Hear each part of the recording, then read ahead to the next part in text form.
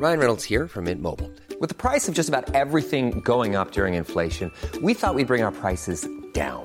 So to help us, we brought in a reverse auctioneer, which is apparently a thing. Mint Mobile Unlimited Premium Wireless. How to get 30, 30, bit to get 30, bit to get 20, 20, 20, bit to get 20, 20, bit to get 15, 15, 15, 15, just $15 a month? Sold! Give it a try at mintmobile.com/switch. $45 up front for 3 months plus taxes and fees. Promo rate for new customers for limited time. Unlimited more than 40 gigabytes per month. Slows full terms at mintmobile.com.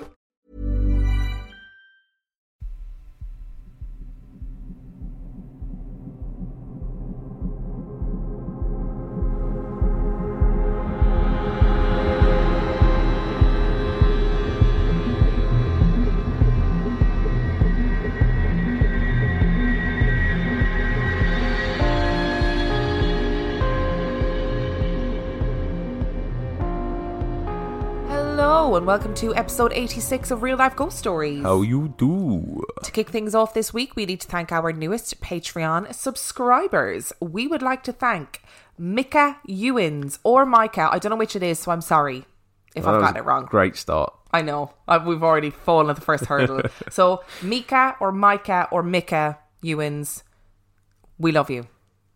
Victoria Scott. Allegra. Bonnie Callagher. Nancy Pomrenke. Susan O'Halloran. Jennifer. Kaylin. Michael Stewart.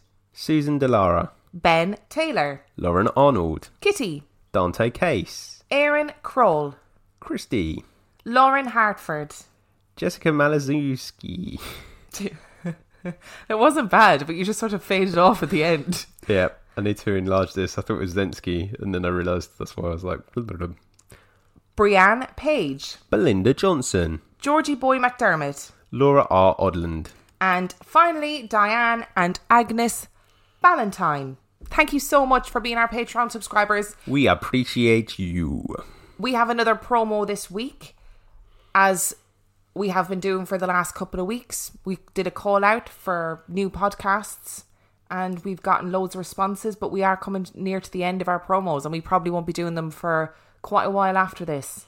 And today's promo is a little bit different. So, Neil Kennedy is a music producer. He has a podcast called Content from the Ranch Production House, where he interviews musicians, people in the business, and he asks them about how they got there, what their life is like, but also he asks them paranormal questions, which is really fascinating. It's a really well produced podcast. I'm going to play the promo now. Go and listen.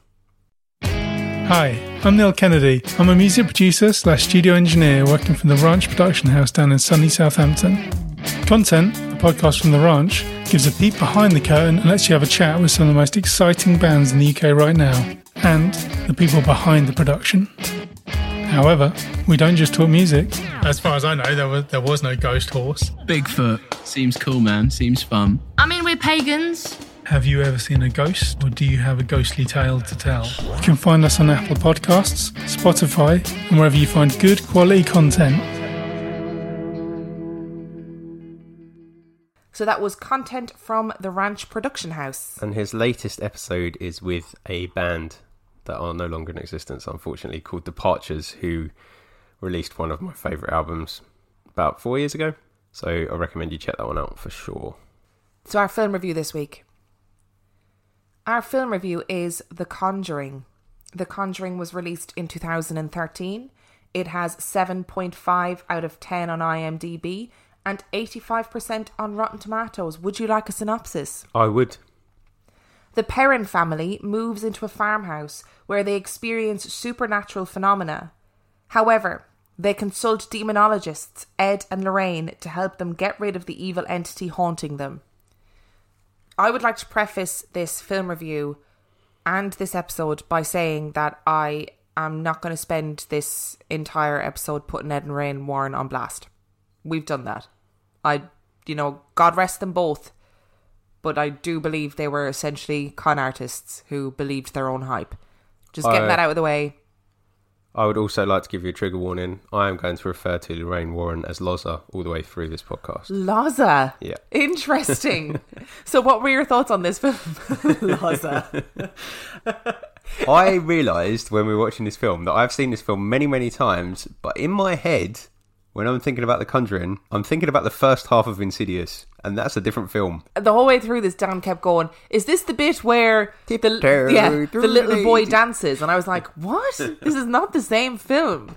So we had apparently watched this together, which I do not remember. When we were first dating? Yep. Yeah, do not remember that. Yep.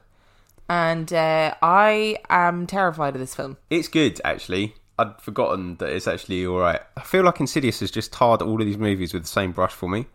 Where you sort of blend them all into one film. And actually this film is alright until you get some close-ups, and then it does ruin it a little bit. But I think actually for a start of a saga, which is what it's trying to be, it's a good starting point. I was genuinely frightened watching this film. We get some good introductions, we get some good jump scares, we get some good demon shizness going on.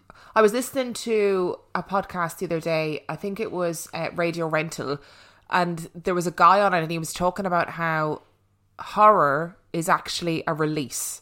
So once the jump scare happens, you can let go. But the real art is dread, is building up that anxiety. And I think this film does that brilliantly. There's plenty of dread moments, because there was a lot of this film that I watched between two gaps in between my fingers. A lot of it had to do with Annabelle. We know my feelings on dolls. I also feel like, as far from the truth as it is, I feel like it was a strong move making her look like that rather than what she actually looks like, which we said. Yeah, so the film kind of crosses over the Perron family haunting story, and elements of Annabelle come into it to kind of establish who Ed and Lorraine Warren are and what they do. But the bulk of the film is centred around Ed and Lorraine Warren. The Perron family were completely on board with this film. And interesting. They signed off on it. I think it was Andrea Perron said that although it's not her telling of the story, it's Ed and Lorraine Warren's recounting of what happened. She said, you know, there are some minor inconsistencies, but that is essentially what happened. So the family and Lorraine Warren both consulted on the making of the film. The mother in the family, Carolyn Perron, had nothing to do with it. She was going to, but then couldn't bring herself to go back there, apparently. But all the sisters were present during filming. See, inconsistencies is the one thing I don't like about this film, and it is with hindsight, so it's a bit unfair. But the narrative of this creates a lot of plot holes for future films, and you know what I'm like for consistency.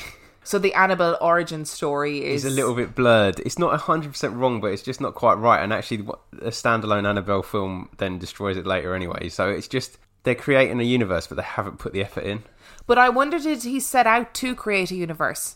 Or did he only decide to create the universe after the success of The Conjuring? Yeah, potentially. But then, if that's where it goes, then your future films, you make fall in line with what you've already had. Yeah, that's true. How you create a universe. That is a good point. Marvel potentially would never have gone beyond Iron Man if it wasn't successful. It's a bit lazy on the script writing side, I think, and it disappoints me because this film is actually quite good. So outside of the not fitting into the universe, like as a standalone film, I think the acting is brilliant. They have some really good actors. The woman who plays the mother, who is the centre of all of the kind of demonic activity, I think she's brilliant. She's one of those actors that has a great freaky face. Yep. So her face works for horror acting. It really frightened me. She does being upset really well as well, that actress. Yeah, she does. She's a very good actress. It feels like genuine upsetness rather than just crying for the sake of crying. And I thought the 5 girls, the 5 daughters, were really good actresses as well. There was so much build-up where you had this massive sense of anxiety, and then the smallest paranormal thing would happen, where in real life, if you were in that family situation, you would try and talk yourself out of it or go, oh, that was only something small. There was so much build-up in the film that by the end of it, I wanted it to be over, but not because it was bad, but because I just felt so anxious. I was really frightened watching this, which is what all good horror films are meant to do. And there's 2 moments in particular that the anticipation that creates that anticipation, that dread really well for me, and that's the little girl talking about her friend whose name I can't remember. I want to say it's Ronan, but I don't think it is. The little boy ghost that she can see. I thought it was Rory. Rory, that's it. Yeah. And she says to her mum, oh, when the music stops, you can see him in the mirror. And I was like, oh, no. So the whole way the music's playing, you're just like, no. And then the other thing is hide and go clap. That's just such a good little horror idea. Yeah, so the girls play this game throughout the film where it's like you've got a blindfold and you clap to give away your location to the person in the blindfold. So and the seeker says clap every now and then. And then you get a certain amount of claps, and they use that so beautifully because it takes something completely innocent and warps it, and it is terrifying. So what are you going to give it out of 5? 4.5. Not for hindsight, because that would be unfair, but because it was ruined when we saw the close-up of the old lady on top of the wardrobe. It was scary until they did the close-up, and then it was later on again, it was scary until they did the close-up. Yeah, I think horror films need to really adopt the less is more attitude. Yeah. I'm also going to give it 4.5 stars, and my half a star is possibly very unfair as well, but it really irrationally... My half star's not unfair.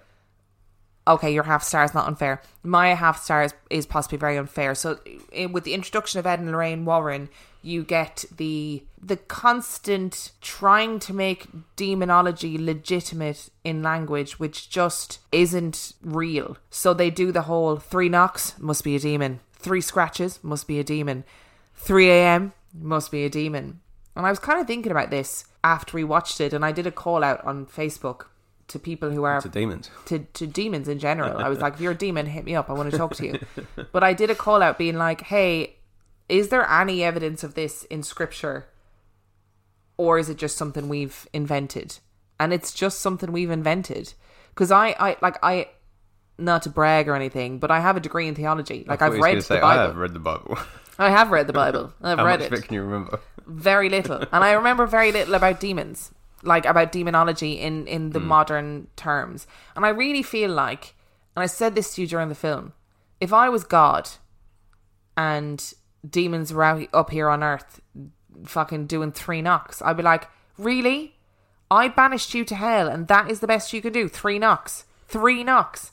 3 measly scratches. Well, it's not even that, is it? It's the point that it's supposed to be a mocking of the Trinity. Like, if that's the best mocking you can do... Yeah. Like, surely you do something like the beginning of The Exorcist, right? Yeah. Where they literally deface a statue of just, the Virgin Mary. Mary.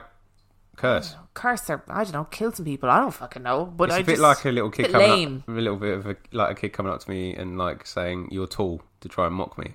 I'd be like... Haha, you're really tall. Yeah, I'd be like, yes. Yes, I am. Thanks for that. So that annoys me. It's the constant trying to legitimise the modern idea of demonology. I think that your half me. Star reduction for that point is quite unfair, so I agree with you, but mine wasn't. Mine was legitimate. Okay. 4.5 stars for The Conjuring 2013.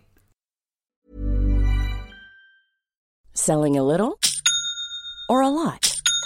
Shopify helps you do your thing however you cha-ching. Shopify is the global commerce platform that helps you sell at every stage of your business. From the launch your online shop stage to the first real-life store stage, all the way to the did we just hit a million orders stage. Shopify's there to help you grow. Shopify helps you turn browsers into buyers with the internet's best converting checkout. 36% better on average compared to other leading commerce platforms. Because businesses that grow, grow with Shopify. Get a $1 per month trial period at shopify.com/work. Shopify.com/work. I'm Sandra, and I'm just the professional your small business was looking for. But you didn't hire me because you didn't use LinkedIn Jobs. LinkedIn has professionals you can't find anywhere else, including those who aren't actively looking for a new job, but might be open to the perfect role, like me.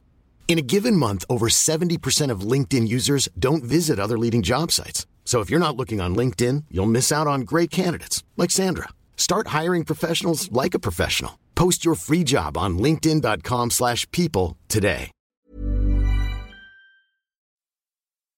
Today we're going to be talking about the Perron family haunting, because I wanted to know how true to life this film was to the story. And what we're not going to do is do loads of comparison throughout and go, well, that didn't happen in the film, because we're just going to... The film is a separate entity. Yep. And I am really interested in the Perron family haunting, because it's fucking dark. So are you ready? No, definitely not. Moving house is an exciting time for any family, but it inevitably comes with some issues. There's almost always an unwelcome discovery, like a leaky pipe in the kitchen, an obnoxiously creaky floorboard on the stairs. And sometimes In rarer cases, a demon. Nope. In January 1971, the Perron family moved to a large 14-room farmhouse in Rhode Island. Theirs was a big family, made up of Carolyn and Roger and their 5 daughters, Andrea, Christine, April, Nancy and Cynthia. Upon meeting their neighbours, Carolyn and Roger noted that they looked concerned rather than welcoming, and were confused by their advice. For the sake of your family, leave the lights on at night.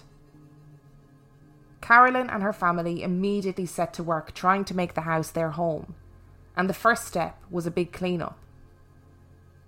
It didn't take long for Carolyn to begin to get suspicious about the movement of objects in the house.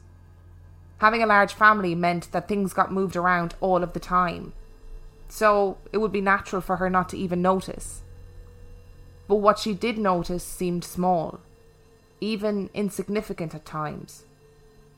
But there was something in the air that made her take notice. It started with a scraping, almost inaudible, but unmistakably the sound of nails scraping and tapping softly against the metal kettle in the kitchen. The first few times she heard this, Carolyn assumed it was one of the girls, but always entered a completely empty kitchen.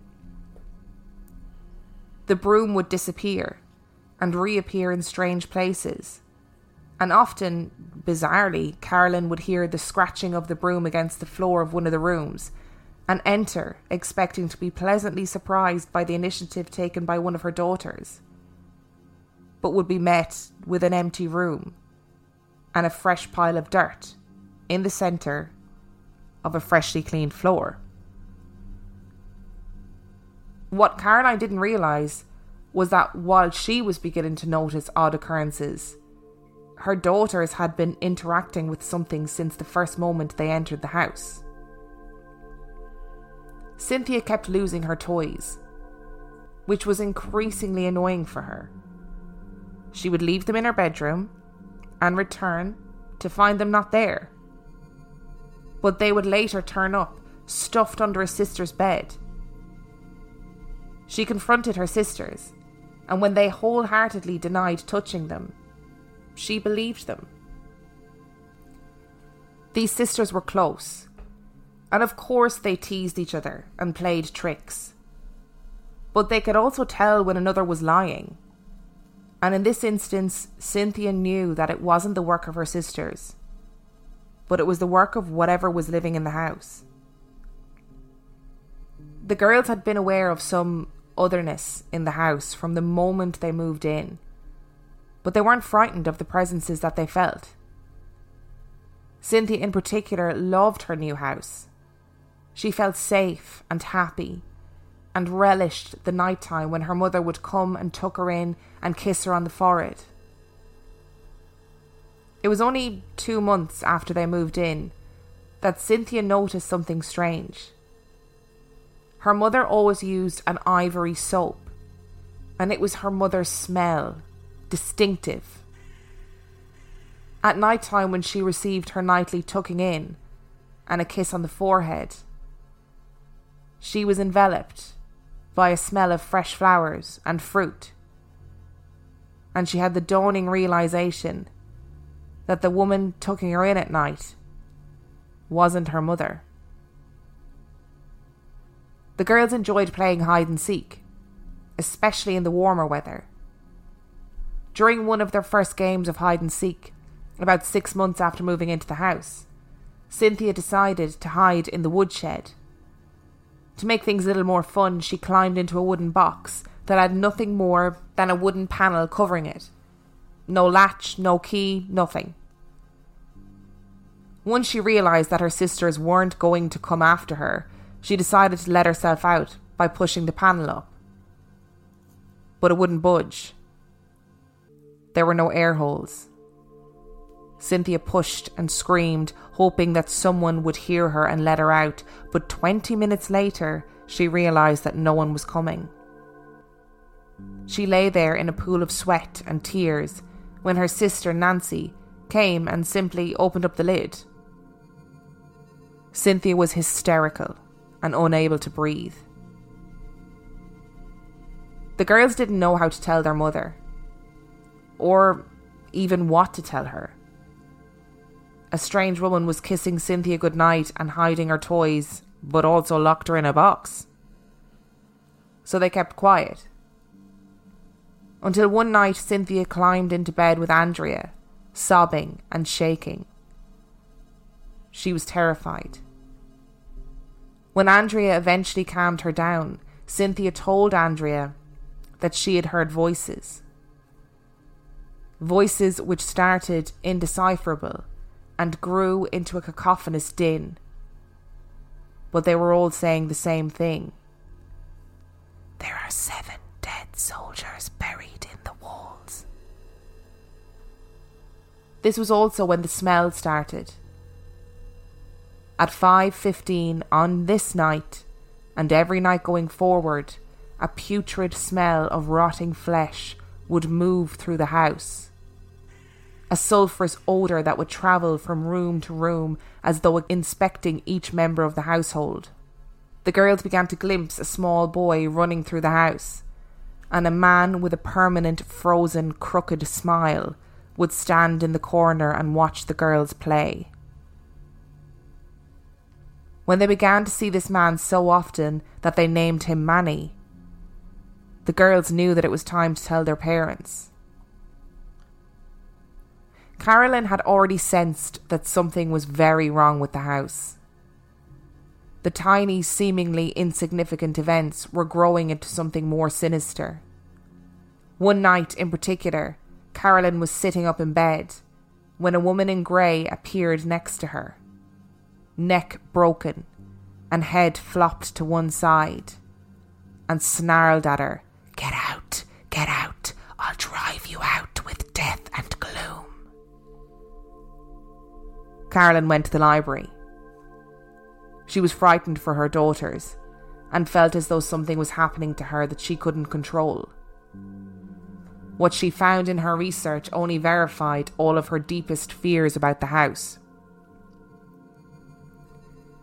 The house was referred to locally as the Old Arnold Estate and had been standing for 8 generations. In the late 18th century, Mrs. John Arnold, the 93-year-old matriarch of the family, hung herself in the barn on the property. She was just one of the many suicides to take place on the property. 11-year-old Prudence Arnold was assaulted and murdered by a farmhand in the house, while her relative Johnny took his own life by hanging himself in the attic. Over the years, there were also 2 drownings in a creek that ran through the estate, and the deaths of 4 men who mysteriously froze on the land several years before. Aside from these horrific events, there was someone else that horrified Carolyn, and that was Bathsheba Sherman. According to local legend, Bathsheba Thayer married Judson Sherman in the mid-1800s, and sometime after that came to live at the Old Arnold Estate. The first child of the union died, and Bathsheba was charged with murder. The infant had been found with its head impaled by a sharp object, rumoured to be a knitting needle, and the townsfolk whispered that the murder had been a sacrifice to Satan, and that Bathsheba was a practicing Satanist who had summoned the devil to grant her the gift of beauty. She was arrested, but was freed shortly after due to lack of evidence. Remaining in the house, she lived the rest of her life as an outcast from the community until she died in the early 20th century by hanging herself from a tree behind the house. It is said, in death, her body had mysteriously turned to stone. Events in the house took a sharp and dark turn. While in the beginning the spirits seemed benevolent and even helpful, the family were now terrified of the house and its inhabitants. All of the girls would be woken by an entity yanking on their hair or dragging them from their beds in the darkest hours of the night. Their beds would jerk and jump and levitate, and these events were always accompanied by a foul sulphuric smell. They all avoided the basement, but Roger would frequently have to venture down there, as the boiler would mysteriously turn itself off on a regular basis, almost as though he was being tempted down there. But it was Carolyn who seemed to take the brunt of the abuse. The family believed that Bathsheba thought herself to be the matriarch of the house and was jealous of Carolyn and desperate to either consume her or get rid of her. There was one particular night where Carolyn was alone in the living room watching TV when she suddenly felt a short, sharp pain in her calf. She looked down, expecting that it was a muscular spasm, and saw blood pooling around her feet on the floor. She examined her calf, and what she saw terrified her.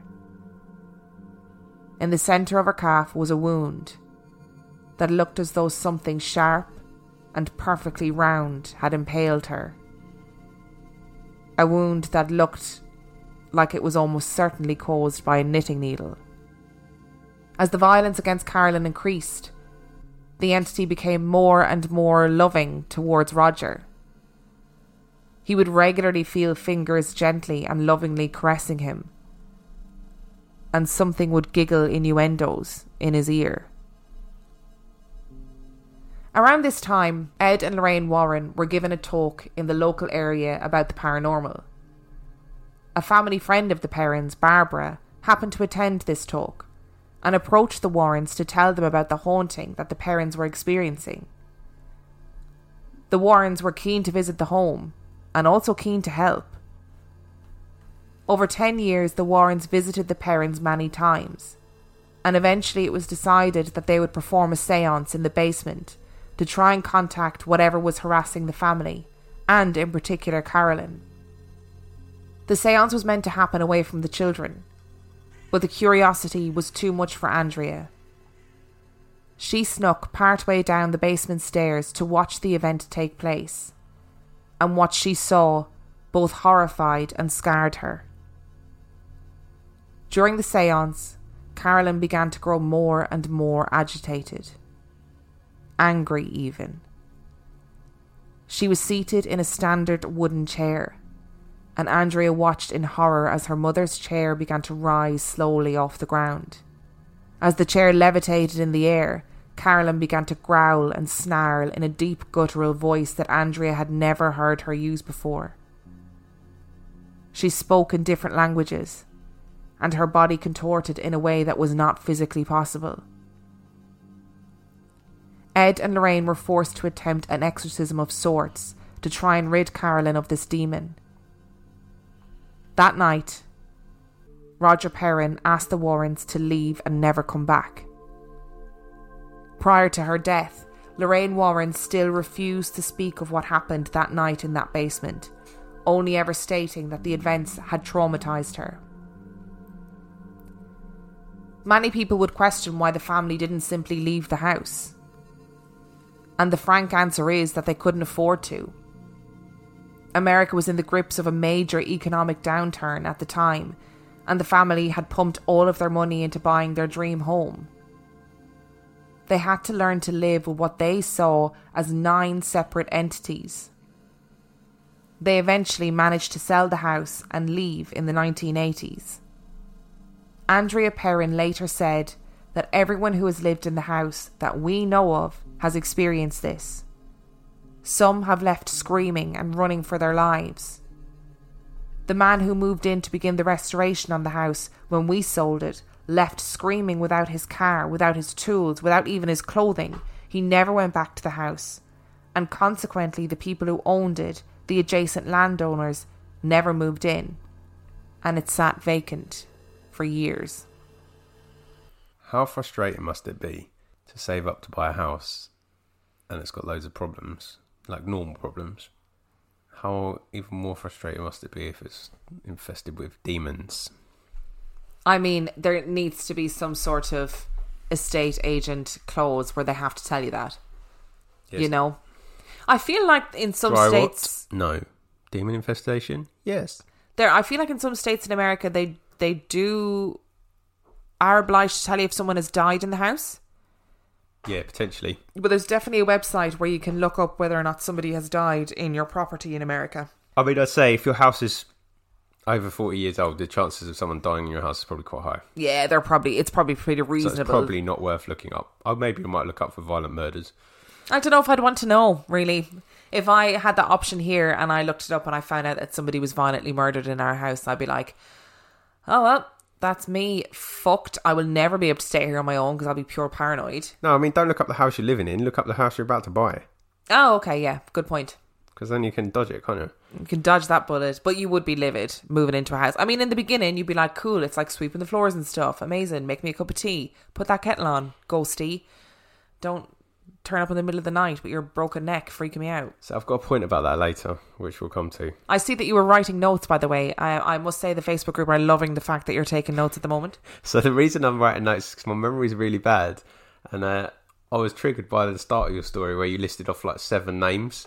And I was like, if I don't start taking notes, there's no way I'm going to remember any of these names. Well, I purposely tried to keep the experiences to Andrea and Cynthia. Yeah. Because I knew that if I was throwing in loads of names, no one would be able to follow it. So, yeah. Obviously, if you've got loads of kids, a cheap, large farmhouse, even if it takes all your savings, is probably quite attractive, I'd imagine, because there's loads of space.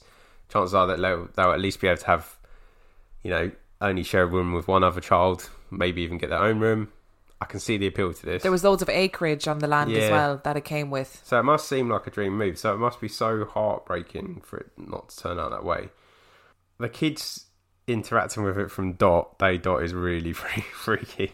Yeah. Because it's like they were obviously being targeted, wasn't it? And that story about Cynthia being kissed to sleep every night and finding it really comforting and then suddenly realising that it hadn't been her mum. And that quote where it says that her mother used ivory soap and this entity smelled of flowers. That's a direct quote from Cynthia. I got the jibbers just from that.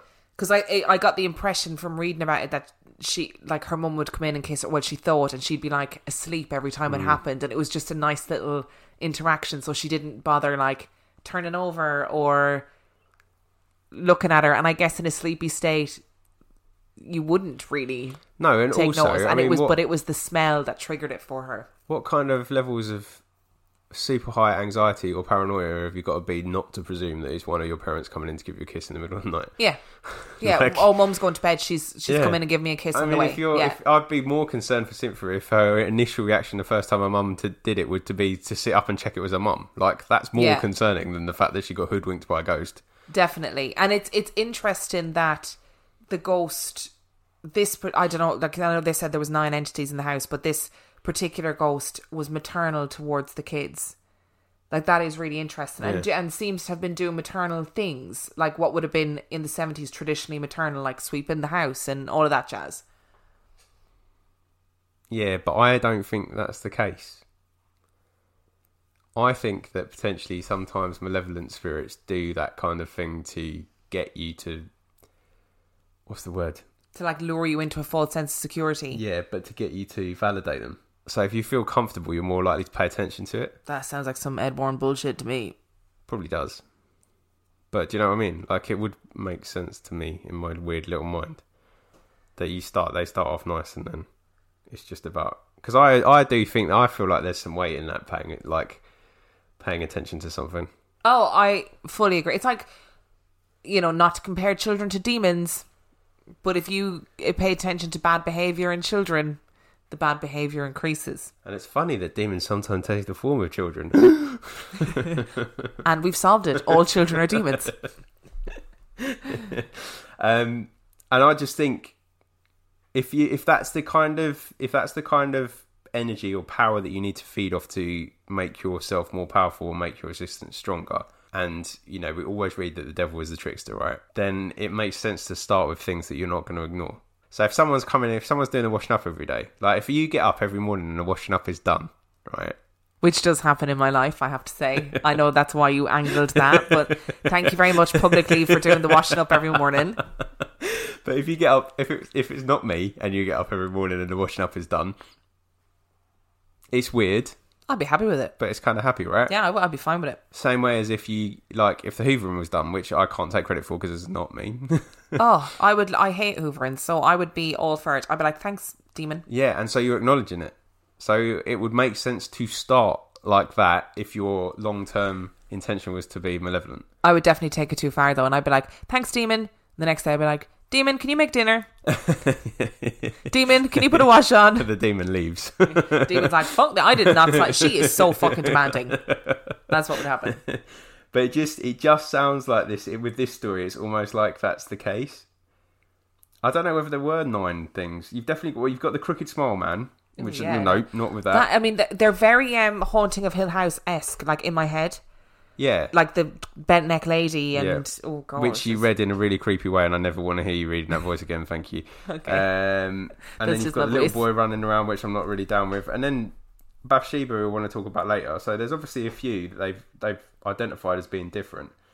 But it starts off so well. Yeah. And then it descends into chaos. And that's often the case with all of these things we look at. Whether you think that they're fabricated, or whether you think that it's a little girl in a house in London leading the whole world on, or if you think it's a legitimate experience, it always tends to follow this pattern where it starts quite innocuously and then you end up in this shit show. Yeah. So before we start talking about Bathsheba, so when I researched this episode, I was going to read Andrea Perron's book, because she wrote a book about her experience that was The Eldest Daughter, and I didn't read it. And the reason I didn't read it is because I didn't have time this week. But luckily, loads of places have read it for me and had... Is it your friend again? The guy that you always read? Brent Swanser. Yeah. Wasn't Brent Swanser today. But what I did find was a really interesting link to a blog. So this guy had written this blog about the Perron family haunting, but he was a historian, and there is absolutely no evidence that any of these deaths happened on this farm. Okay, interesting. So none of the death of Prudence Arnold absolutely didn't happen anywhere remotely near this farmhouse or even on the land. There were obviously hangings in the area, because suicide is an unfortunate part of life, and tends to. Remote places tend to draw suicides, don't they? Yes, because they have less chance of getting found. Yep. None of it happened on the farmhouse or even on the land. There were, 8 generations of families. People died of old age and illness. But the one I was really interested in was Bathsheba. She did exist. She was a real woman. She lived on the farm. 3 of her children died, but they died of illness, as lots of children in the early 1800s would have. And there was no evidence anywhere that she had been accused of murder, or that there was any evidence of foul play in any of her children's lives. She had one child that survived, that grew up and got married and took over the farm, and she died an old woman of a stroke on the land, and her husband. So you've ruined a really good story again. Yeah, sorry. So there doesn't seem to be any historical evidence. Like, she absolutely existed, but apparently it was Lorraine Warren that pushed the narratives about all of the bodies and all of the deaths that occurred in the house. So she said, I'm sensing a death. I'm sensing a little girl called Prudence. And then, would you know, there's a girl in the local area that was called Prudence that was horrifically murdered. And then she was like, I'm sensing a woman, Bathsheba, she was satanic, blah, blah, blah, blah. I have to say, as an aside, and I apologise if this is your name, but Bathsheba is a badass name for a Isn't bad it? guy. Right? For a demon? Yeah, what a great name. It's Brilliant. a really good name. It's such a witchy name. Yeah, it is. It's I a love cool it. name. Like, it's not a name I'm necessarily scared of, but it gave power to the character, I think. If we ever had a child, I'm like, baby Bathsheba. What are you calling the child Bathsheba? Why? The Conjuring. Have you seen it? She's pretty badass. I mean, we know people that have named their children after men eating witches, so there we go. Yeah, that took me a minute. I was like, what? You can DM me if you want to know what that's about. I'm not saying it on recording, but I will tell you. So yeah, I just think she's got a really cool name, and that is a cool bag. But I know you said you weren't gonna bash Eddie and Loza, but it just feeds into it, doesn't it? Yeah, it's difficult not to, because you can just you can just delegitimize everything and say, well, they were involved, so it was all ridiculous. Yeah, which actually we shouldn't do, because what you've said cast shadow on them as a couple and what they do, but it doesn't actually take away from their experiences. No. So all of that stuff was happening to them. Yes, and the family, they didn't seek out Ed and Lorraine Warren. Ed and Lorraine Warren sought out them. Yeah. And they ended up asking them to leave because they said they didn't help. They didn't actually solve the problem at all, and they just ended up stuck with it until 10 years later. Yeah. Because they couldn't afford to move. Yeah. And as soon as they had enough money, they sold up the house and left and moved to Georgia. I mean, not cool for them, but I mean, it's cool for us because it means that you've given, although you've revealed this information about the historical background, doesn't actually discredit them and what they experienced, does it? So we still don't know what was going on in that, and actually it sounds like there's more credibility in a way to that, because... And I guess if you were like in a desperate situation, say for example, all this stuff happened to this family, you bring in two people like Ed and Lorraine Warren who are going around doing conferences, they're on TV, they're doing all this crazy stuff, and this woman tells you the reason why this is happening is because of this historical event. You would be like, oh, thank God I'm not mad. Yeah. This is really happening. This is my version of evidence that I need right now. And I can see why people believed it and probably still believe it to this day. There is also a flip side to this as well. They've all written books, got publishing deals, made some money out of a movie. Maybe it didn't happen to the extent that they want us to believe that it happened. We can't judge the level of fabrication. No. But I feel like there's an element of truth to what they experienced, because it seems to be the wrong order. If you were like Ed and Lorraine Warren came to this house, or they reached out to Ed and Lorraine Warren, you'd be like, okay. But actually it was almost the other one. But it just goes to, it's just that exploitation, isn't it? Again, of vulnerable people. And actually, like, we don't know what was going on in that house. And maybe Ed and Lorraine Warren just stirred shit up even more. Do you know what I mean? And actually, maybe they made it worse for them, and it's a situation that they can't get out of. And actually, it's just another story in their book. It's another thing for them to do tours and talks on. It's another notch on their belt for the next time they find another set of people that need their help. What is your opinion on Roger? That the entity was really loving towards him.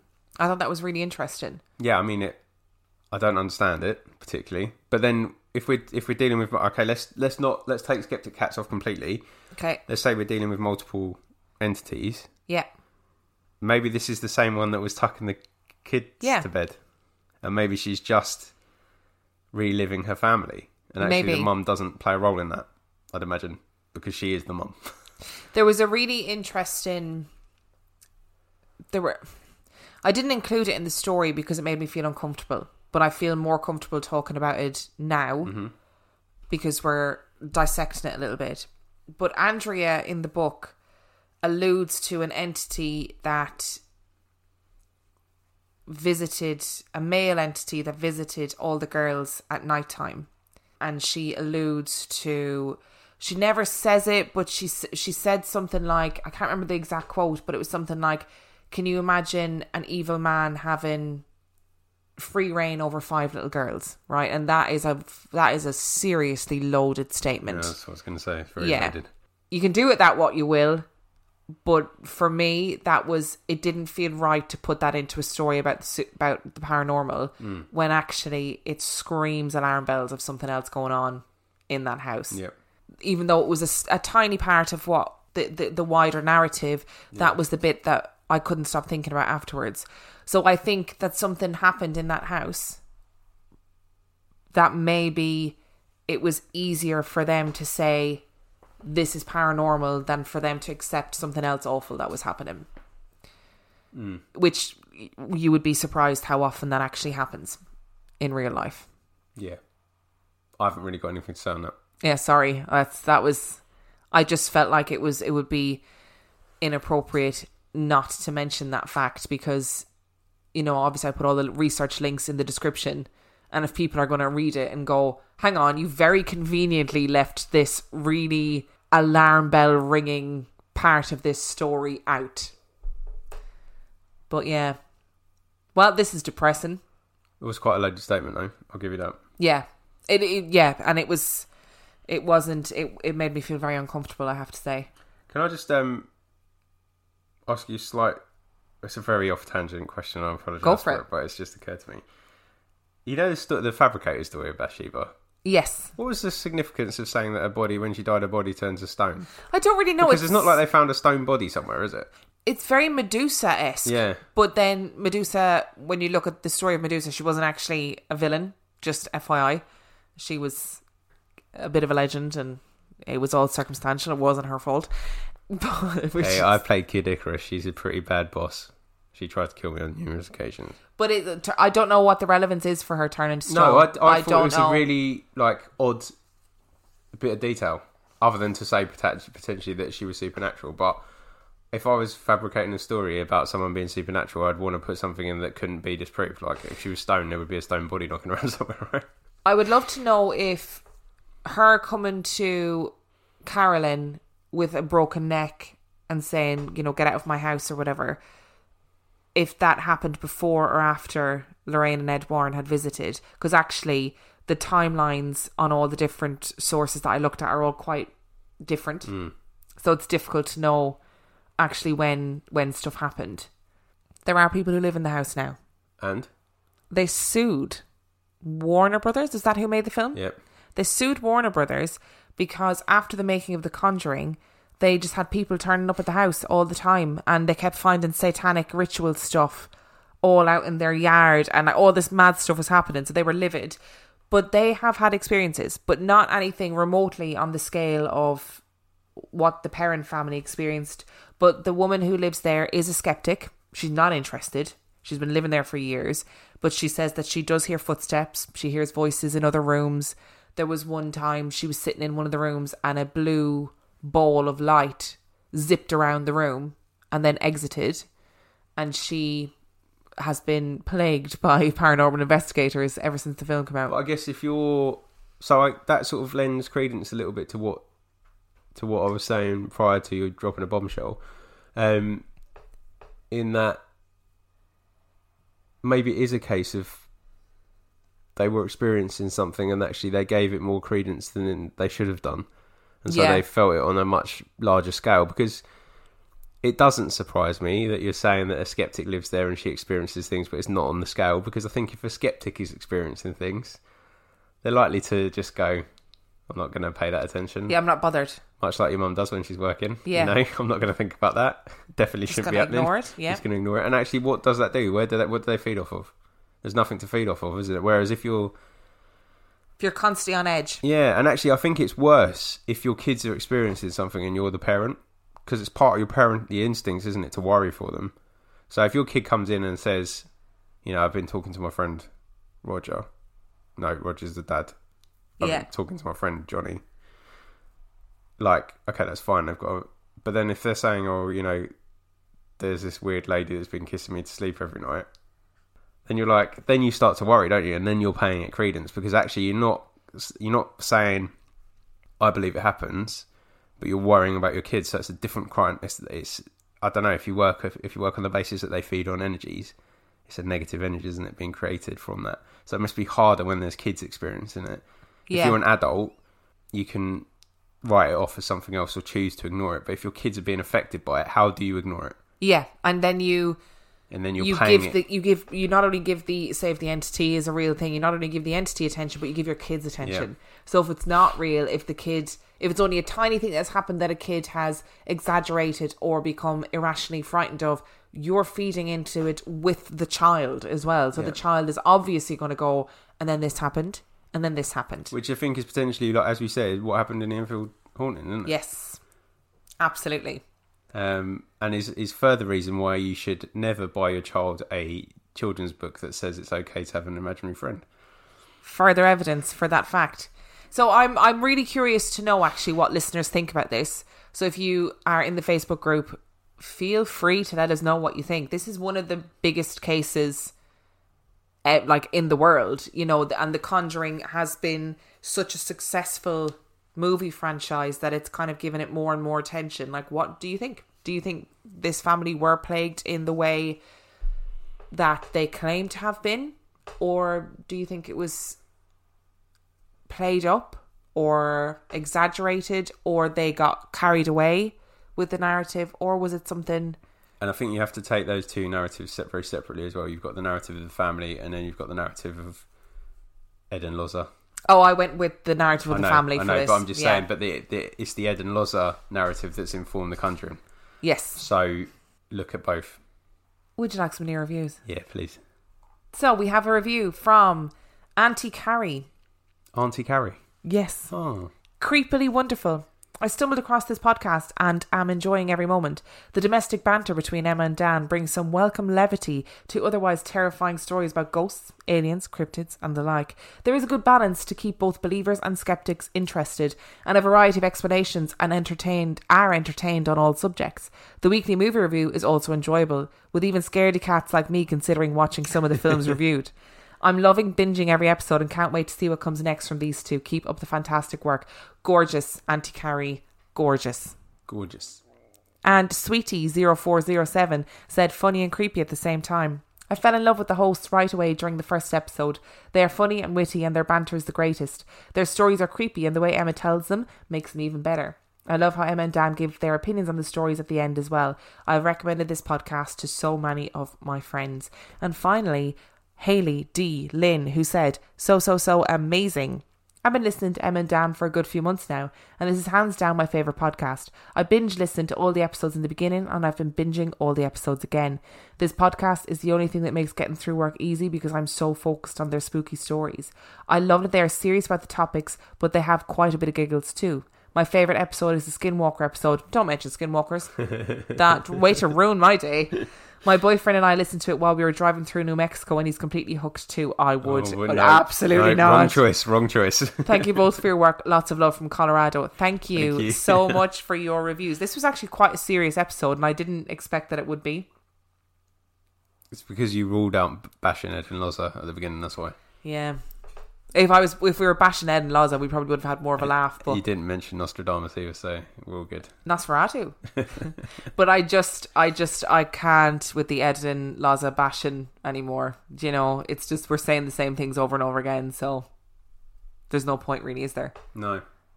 So if you enjoyed this week's episode and you want to find us, the best way that you can find us shout really loudly is shout out your window.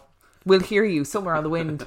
The best way that you can find us is to go to our brand new gorgeous website, the link to which is in the description, which gives you all of our socials. It leads you to our Patreon page. It also gives you our email address and demonstrates some beautiful merch from our listeners and some great artwork.